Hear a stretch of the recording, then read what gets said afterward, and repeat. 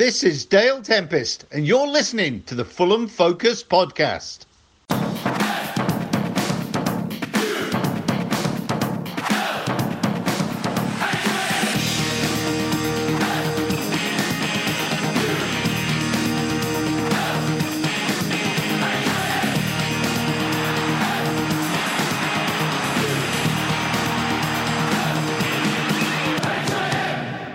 Fulham.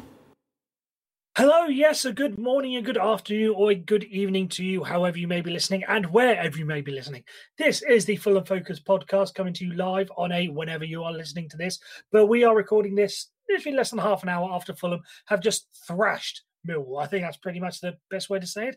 So we're here to pick the bones over what was a fantastic night at the Cottage. I am Matthew Baldwin, as a host, as you can probably tell, because of the less upper-class voice than my usual host J-Mac, and I suppose slightly lower class than Frenchie, who occasionally dabbles in the hosting business. But anyway, you're stuck with me. If you like it, you like it. If not, well, you've listened anyway, so it doesn't really matter. No, of course, that's a bit harsh. That's a bit harsh. We love every single one of you.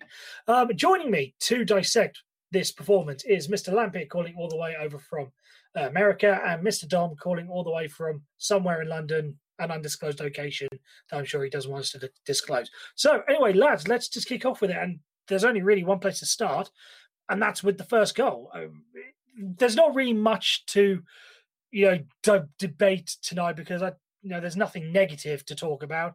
It was just a perfect all-round performance. I'm sure everyone has seen the stats by now.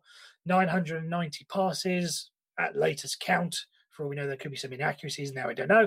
Somewhere along the 88% possession line, again, somewhere there or thereabouts. Just an overall dominant performance. But I suppose everything really starts with the first goal. And Mr. Dom, you and I were chatting about this sort of before we came on air. And it was more or less a carbon copy, even Caballero, I should probably say who scored it, even Caballero, with a more or less carbon copy of his goal against Huddersfield. Do you think this is something that we should be expecting, that he only scores wonder goals from here on out? Well, I mean, his first 3 goals for the club, he's had 2 absolute worldies into the corner from the edge of the box, and the other one we'll talk about later. I'm struggling to think of a better 3 opening goals that have ever been scored for Fulham. But we can expect worldies from him, as he used to score those for Wolves.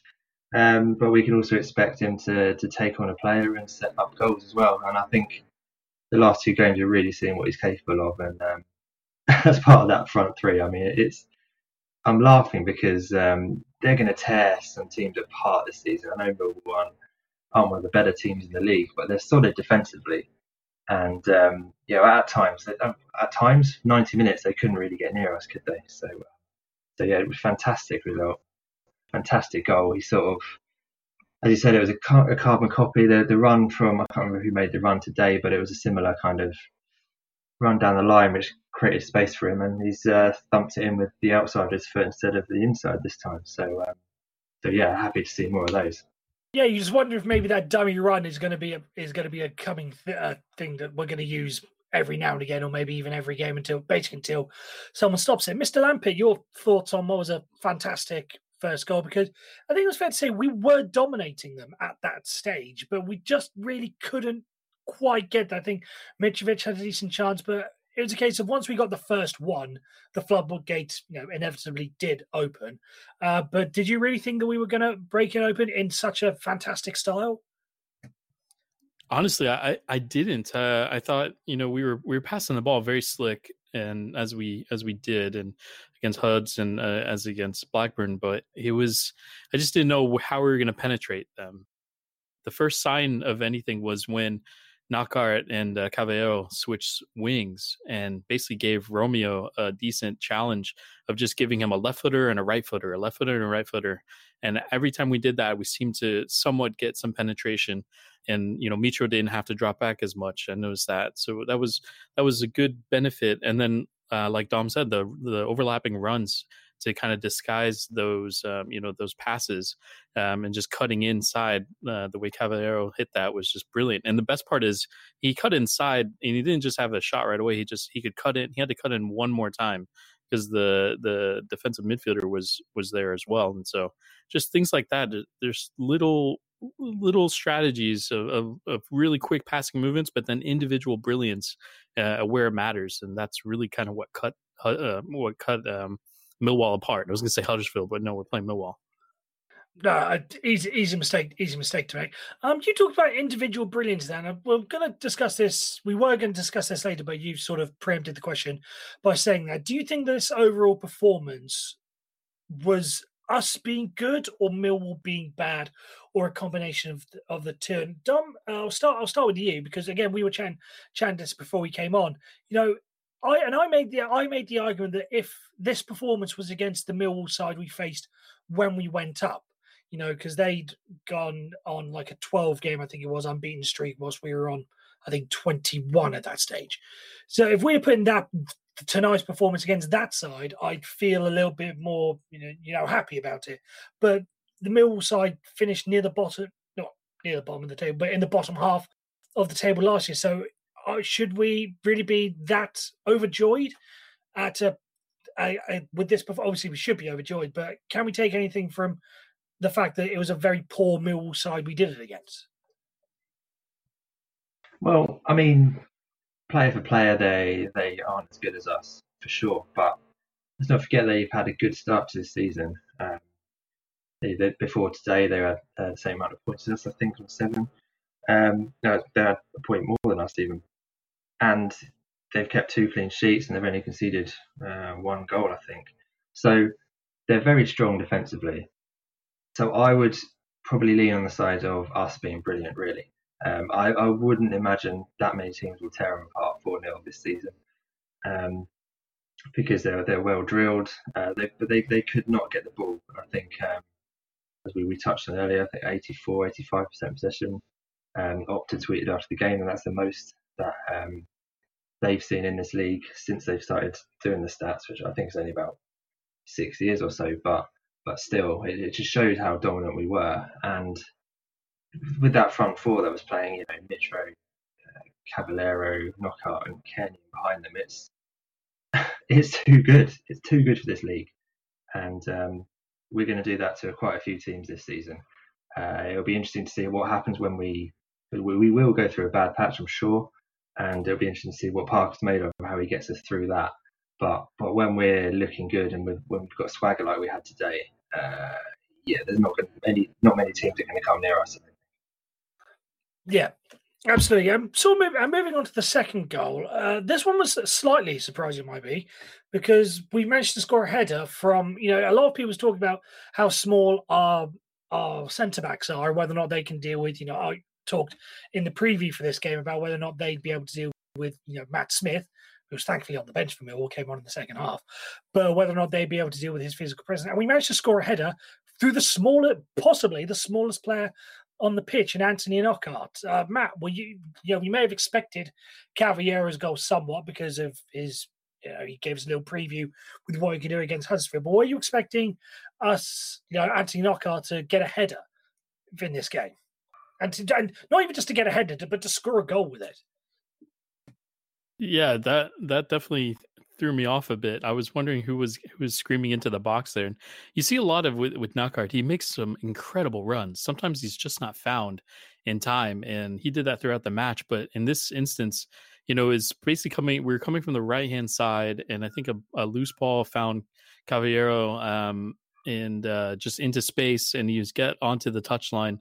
And he had a couple of options in there, but it was just a really nice cross, just a really nice little simple one into the path to Knockaert, who beat the defender. I thought that was how he just risked his head, because it was up to the defender's knee and he could have gotten kneed in the head instead. But it was a nice placement. It reminded me of Mitro's goal in the Premier League, where he just calmly placed the ball in perfect position. And it was a nice goal. And it's good to see Knockaert get his first goal and finally get rewarded for all the runs he makes. Yeah, absolutely. Fantastic. As you said, fantastic to see him getting rewarded. Mr. Dom, do you expect this sort of thing to be happening more often? Because we talked about, I certainly talked about in the past, why Mitrovic sort of didn't really get going last year was because we didn't quite feed the balls in the box the way he sort of wanted to do. And with all these balls in the box that we expect to give Mitch, Cavallero and Knockaert to give now. Do you expect to have those guys sort of running around the box as well to get on the end of things, or do you think this is again just maybe just a bit of luck against what was a bad Millwall side? No, definitely. I think we've improved every game we played, and against Barnsley there wasn't much cohesion in attack. Mitrovic was a bit isolated, but since then, I think it's best with Cavallero on the left and Knockaert on the right. I think that's when we've looked our strongest. Cavallero does get up in support of Mitro quite well, much like kind of Ryan Babel did last season at times. Knockaert kind of operates a bit more in the space on the right. And the longer it goes on, the better it's going to get, I think. We didn't create as many chances as we used to when Slavisa was in charge. But we were really clinical and we created good chances. And I think that seems to be something that we're doing more of this year, rather than just kind of attack, shooting, and not necessarily creating the best chances. We had something like 10 or 11 shots on goal, but 7 on target, and scored 4 of them. So that being more clinical is really important in this league, and I think we've got a front three that are going to take more chances than they're going to miss, I think. Yeah, absolutely. Hopefully they do. Now, Matt Dom, you touched there on how you want to have wingers on their spec side, but Mr. Lampard, do you think there is some benefit to maybe having the wingers switching wings, or do you think that we'd be better off with one down one side, one down the other?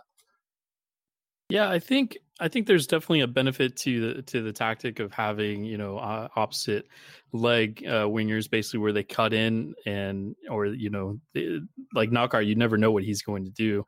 But at the same time, what I bet Mitro probably would prefer if the left-sided footed player would be on the left side, so Knockaert on the left and Cava on the right, because that means he can time his runs better, and instead he probably has to delay them just a little bit in that sense, unless we've got an overlap, which is what we did a lot with Slav balls. We had a lot of overlaps, and there was easy first time crosses that we saw in our promo year, especially. But this definitely brings in a lot more strategy, especially by Parker, because exactly like 2 goals now for Cava is that the overlapping runs are actually setting up our shots rather than setting up crosses, and I think that's a distinct different strategy. And Mitro is really just being just a hoss in the boxes, as I call it, is basically just pushing people around and trying to make space. And if you see in the Knockaert goal, he's basically moving 2 defenders out of the way to make space. Knockaert can just feed off of him, and it worked out. I just had one more thing to add. I think mixing them up is a good idea, because we've got 2 fullbacks who've got a very different game. The player on the left, if it's Cavallero, kind of cuts in and more, which gives Joe Bryan a lot more space to operate overlapping. Whereas the winger on the right, which is usually Knockaert, has got more to do in the wide areas, because Steven Sessegnon kind of tucks in and plays in defensive midfield quite a lot, and he's everywhere. But I think mixing it up a bit is a good idea, based on the fact that we've got 2 fullbacks who've got a very different game, and that's really good to see. Absolutely. Now, moving on to the second half. Now, I have a question for both of you. Were either of you concerned with the way Millwall sort of fired out of the blocks at the start of the second half, and were either of you concerned that maybe this was a case? We spoke in the Huddersfield game about how Scott Parker may have given a great halftime team talk to G the team up sort of thing. But did any of you think, hang on, there could be something going on here? Yeah, I was definitely concerned. I mean, I thought that's how they wanted to start the entire match, is just put that very high pressure, move up their lines completely, and play caution to the wind, essentially. Because they started pressing, where they started with like a 4-4-2 defensively, pressing up their lines in the first half. You could see they started pushing 4 players at a time and really putting pressure on us. And I think Matt Smith definitely, if he had scored that opportunity, I think it would have changed the entire theme and the kind of entire mood, of course. But I feel like I feel like that's really how they wanted to start, and thankfully we were able to kind of stoke that fire and into our own goal scoring and set up all the momentum on our side. But there was a point when it was scary, to say the least. Good. It was, yeah, it certainly was scary. But then we sort of calmed the nerves. Everything started going our way again, and we got the penalty through Alexander Mitrovic. I don't think anyone could sort of argue there wasn't a penalty. It was pretty blatant. I suppose the only real argument you could have is, should maybe have been a red card. But I know that the laws have changed for that over the past couple of years, and I don't really want to get into the details of it because I'm not 100%, au fait with the details of it. But Mitrovic scored the penalty.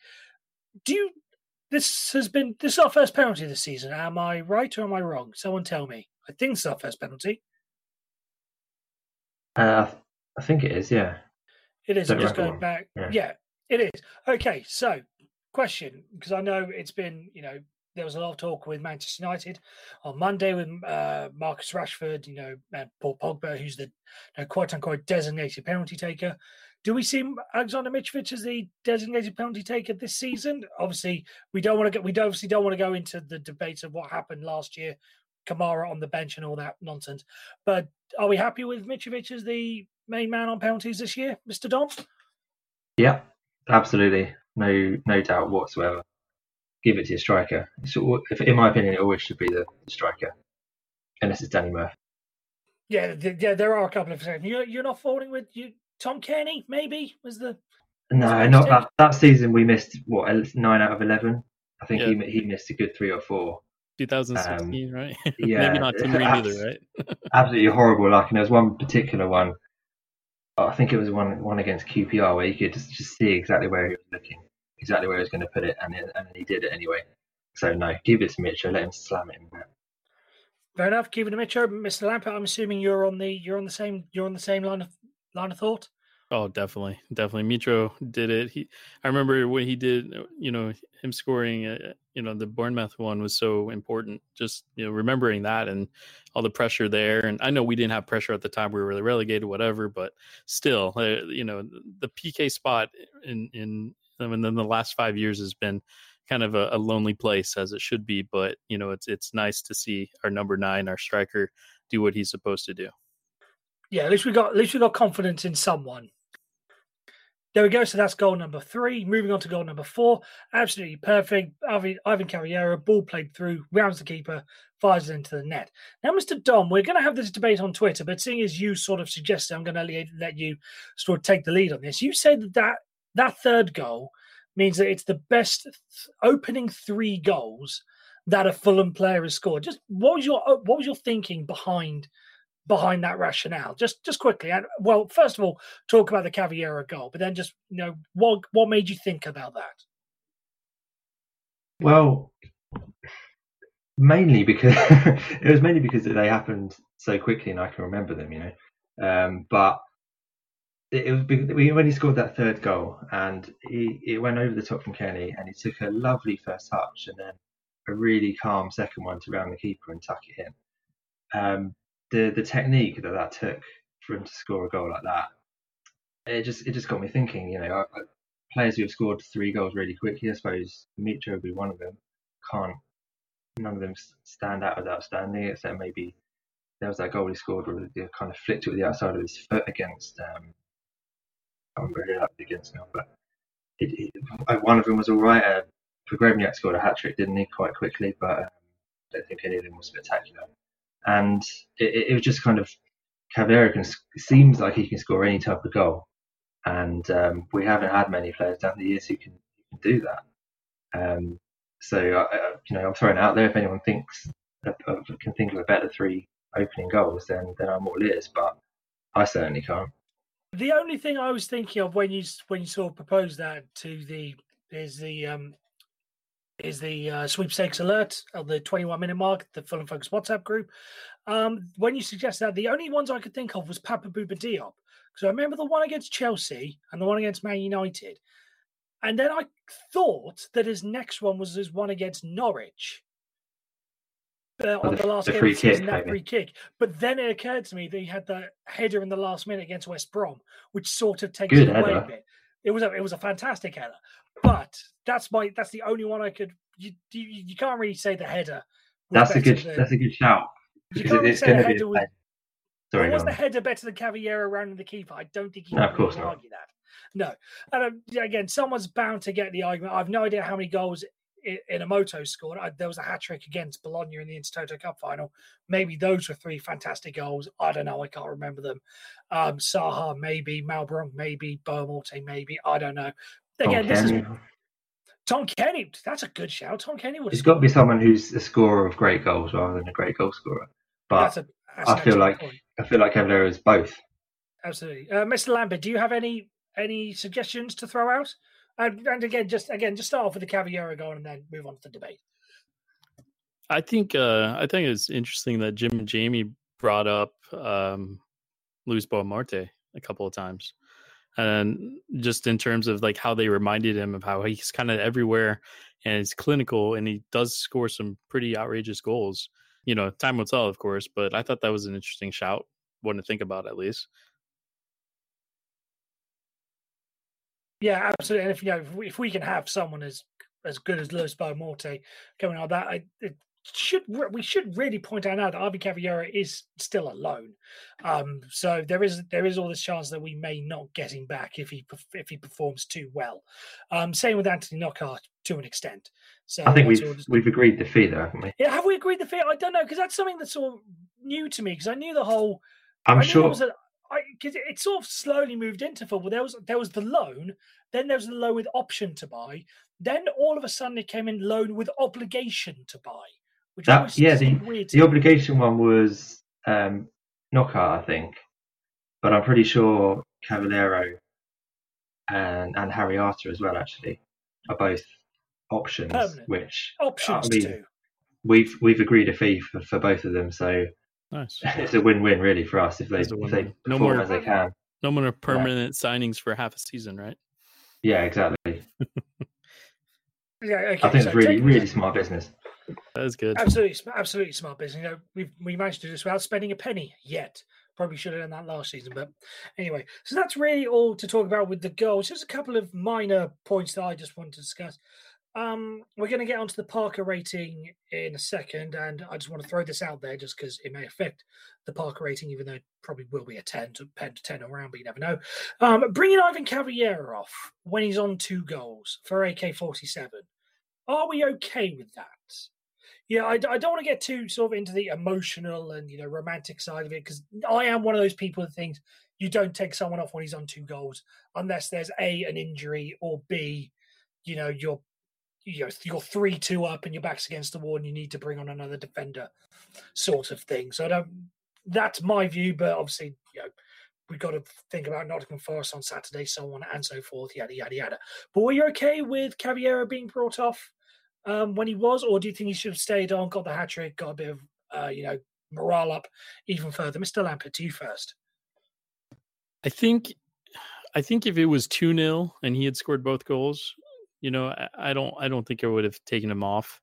You could tell, and we all know we love AK-47, but you could tell the quality dipped a little as soon as he came on. The kind of he needs some game time, some match time, so way to sync up with everybody. Because he came on and it was a little slower in that area where Cava was setting up, and so but I think if it was 2-0 and it wasn't it's not as comfortable, I think he'd keep him on and just kind of continue to send him up and see what he does.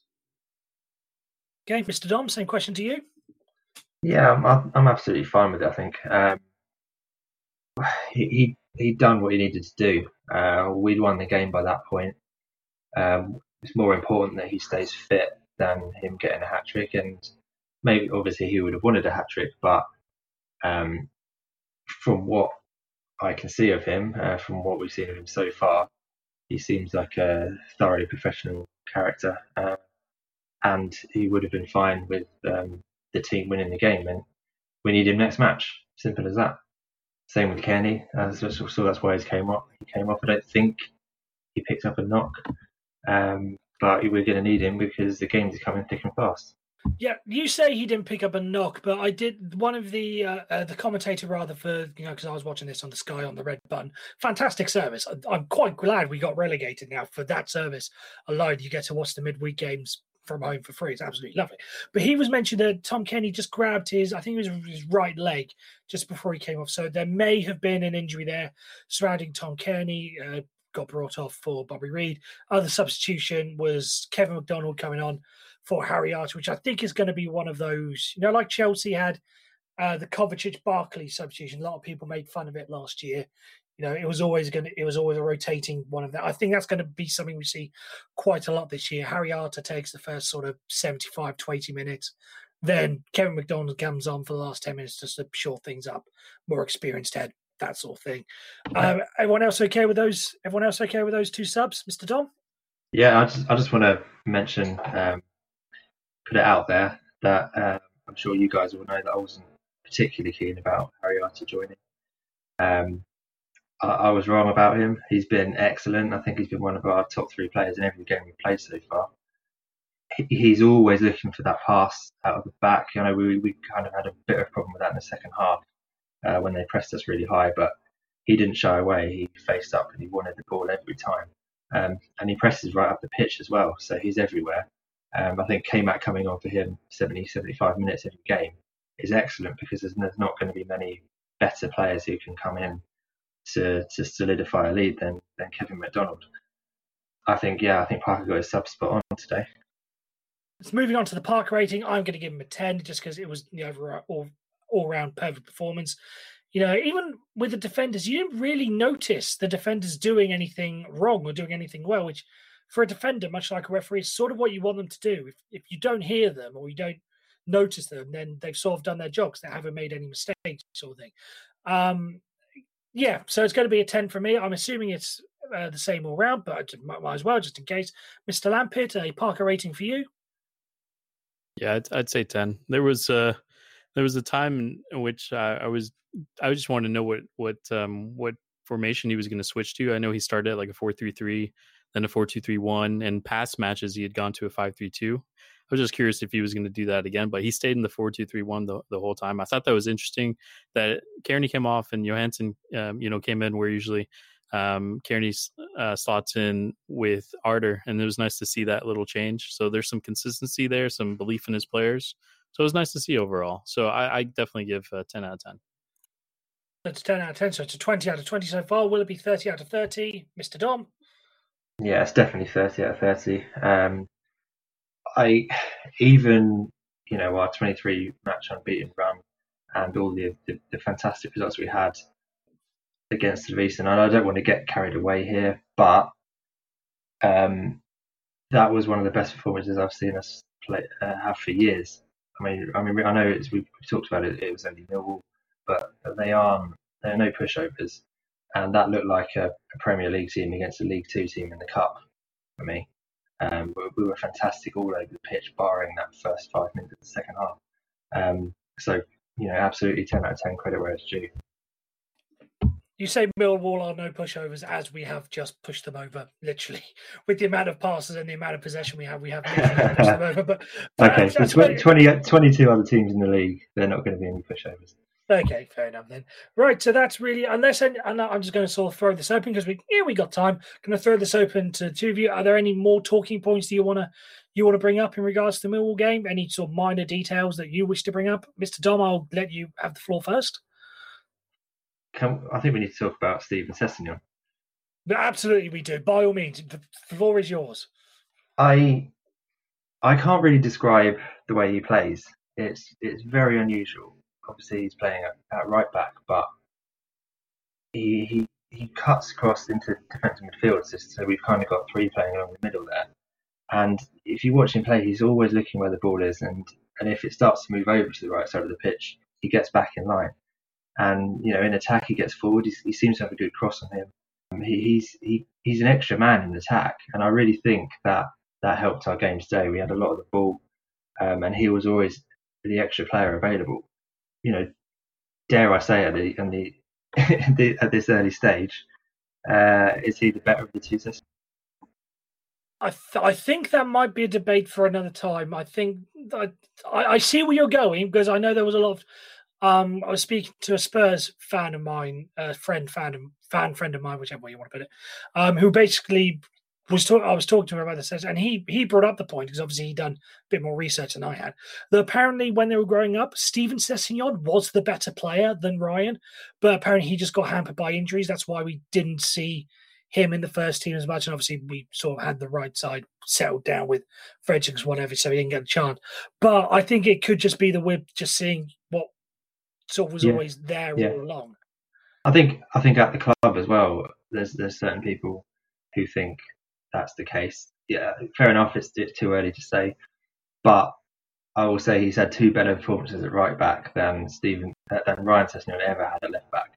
I'm not sure that's up for debate, really. I think that there would have been a couple championship games. I think Ryan did okay at left back, but we'll leave that. I'm sure that's going to be that. When we get the first £35 million bid in for him, then we'll have a debate about who's better. All right. Mr. Lampert, any minor points from you? No, of course. Mr. Lampert, any minor points? No, I'm good with that. I'm glad Dom brought up Sessegnon. That's where I was interested in as well. I just thought he's got an interesting position, and he's well coached. You can tell, like you could hear Scotty on the broadcast, and he's just coaching him up, and it's great to see. And I think it's interesting to see what position he plays. He does play the right back. He does the overlaps. He tucks in. He does a lot, and he's very sure on the ball, which is what surprised me the most. Because even, again, I'm a big fan of his, but even the likes of like Cyrus Christie struggles at times and feels that pressure, and it doesn't look like Steven Sessegnon even feels any pressure whatsoever. No, absolutely. You guys said it. Summed it up perfectly. I can't add any more words, so I'm not going to add any more words. That's really it for talking about Millwall. It's now time to move on to this Saturday's game, which is against Nottingham Forest. Fulham. Right, moving on. We've got Nottingham Forest coming up this Saturday, and as is usual, we've got a bit of a fact file for you to go through. We've all got it in front of us, so I'm just going to sort of read these things through. Pick your own stat and just go with the one that you sort of you think is most fascinating for the lovely people at home. I'm going to go for this one, the last 8, and I think it's quite fascinating. Our last 8 games with Nottingham Forest. This goes down to when we first got relegated down to the Championship under the Felix Magath era. In fact, the last game of the Felix Magath era, we started off with a 5-3 loss to Nottingham Forest. Then we beat them 3-2. Then we lost them 3-0. Then we lost to them 3-1. So we didn't exactly go off to the best of starts in this division against them. But then we managed to turn it around, and we are undefeated against them in our last 4. So hopefully we can carry that on into the next one. Mr. Lampert, from the fact file, give us a fact that you found out of there that you're quite interested in. I actually didn't know. I thought they did a lot better than the 9th last year. I thought they were in top 6 for some reason. I guess I didn't pay attention, but I feel like they've got a decent side. I'm curious. I don't know how they did. Did they have a match today? I think they tied Charlton. Yeah, is that right? they drew with Charlton. They were 1-0 down and then came back to get 1-0 with Albert Adoma, who's one of their signings in the summer. Did very good business getting him on a free. And they even have, if I'm not mistaken, I think they have what's his name, Lewis Graben, don't they? Lewis Graben leading the line, yeah. Yeah, and I think that's, anything about Lewis Graben is just because he's been all over the Championship, and with the likes of I think in Sunderland and all that, and it's interesting to see him leading the line at age 31. So really curious to see how that's going to fare up against against our defense. Yeah, there's a lot of talk about our front 3, but trust me, Nottingham Forest front 3 are not as dangerous. They're not quite our level, but in terms of a front 3, potential front 3 with Joe Lolly, who was their Player of the Year last year, Lewis Graben, and Albert Adoma, that can absolutely cause a couple of Championship defenses trouble, and whether or not they're going to cause our Championship defense, Premiership, whatever you want to call it, defense trouble is going to be. We'll have to find out. Mr. Dom, a fact file from you. Something that the listeners will like. Yeah, I think their away record last season is quite interesting. They only won 4 out of the 23, but at the same time, they only lost 8. So they were really hard to break down away from home, and actually for teams trying to get the win. And they're low scoring as well. They only scored 27 away from home and conceded 33. So compared to the last 8 that you put up, where there's a lot of goals, it's going to be difficult to break them down. It gives me hope that they won 4 away last season, and they lost a lot of. They didn't take the lead in away games quite a lot. So for me, we've got to start strongly, and we've got to go in at half time with the lead like we did tonight. I think if we do, then we'll come away with the win. But as they say, every game is not going to be easy, and they've got a good attack who can cause us trouble. Our defence had it a little bit easy tonight. No, absolutely, and their results this season have been, they got handed a very tough start. They got West Brom and Leeds in the first 2 games of the season, who finished 3rd and 4th, respectively, in the league last season. So they started off with them. Then they got Birmingham and managed to get them 3-0. And then, so really they're undefeated. Well, they're not undefeated because they lost the first one against West Brom, but they have been some very good performances this season, and they are not to be taken lightly, even with Matt Dom pointing out their away record from last year. They're not to be taken lightly. This is not going to be, they're not going to be as bad as Millwall were tonight. Absolutely. So all that's left for us to do is really just let's have a score prediction, and we'll go for a first goal scorer prediction. Why not, Mr. Dom? I'll go to you first. I think 2-1 Fulham, knockout to open the scoring. Okay. By the way, we're not encouraging you to bet that because we're quite often wrong on these things. So if you can, you want to, and then just give Matt Dom 10% of all winnings if that does come off. But that's just his prediction. Mr. Lampett, one from you. I'm not paying 10% of your losses. No, of course not. I'm gonna say it's gonna be a tough one, but I think we're gonna edge them out. I think 2-1. Mawson's gonna score the winner off a header off a corner. Wow. Okay. Going to be long odds for that one. Okay. By all means, if you're Alfie Mawson to score, by all means, go for it if you want. From a corner. 2-1. From a set piece corner, it. No way. Okay. I mean. Well, when else does a centre-back score a header from open play? It's not really a done thing, is it? In fairness, it's going to be from a set piece. Very rare. Anyway, yeah, that's true. So Dom said 2-1. Mr. Lampert said 2-1. You know what? Let's make it a full house. I'll say 2-1 as well. And you know what? I'll say Tom Kearney's going to get the first one personally. And you said set piece. I'll say set piece as well. From a free kick, direct from a free kick, Tom Kearney's going to get that. So 2-1s all around from us. All's left for us to say is thank you very much for listening. Hopefully you've had as much fun listening to this as we have recording it, and as much fun listening as much fun watching Fulham beating Millwall 4-0. I hope that came out all right. I'm sure it did. Once again, thanks very much for listening. And thanks to Mr. Dom and Mr. Lampert for joining me this week. I am Matthew Baldwin. Be sure to keep up with everything Fulham Focus. We're on Twitter, we're on Instagram, we're on Facebook, and we've got our website, fulhamfocus.com, where there is plenty of Q&As, interviews, blogs, this podcast, other podcasts, the audio Q&As, a whole lot. There's a whole smorgasbord for you to get your Fulham eyes into. So whatever your desire is, we have it. So one more time, thanks very much for listening. Let's hope we get good results on Saturday. Come on, you Whites.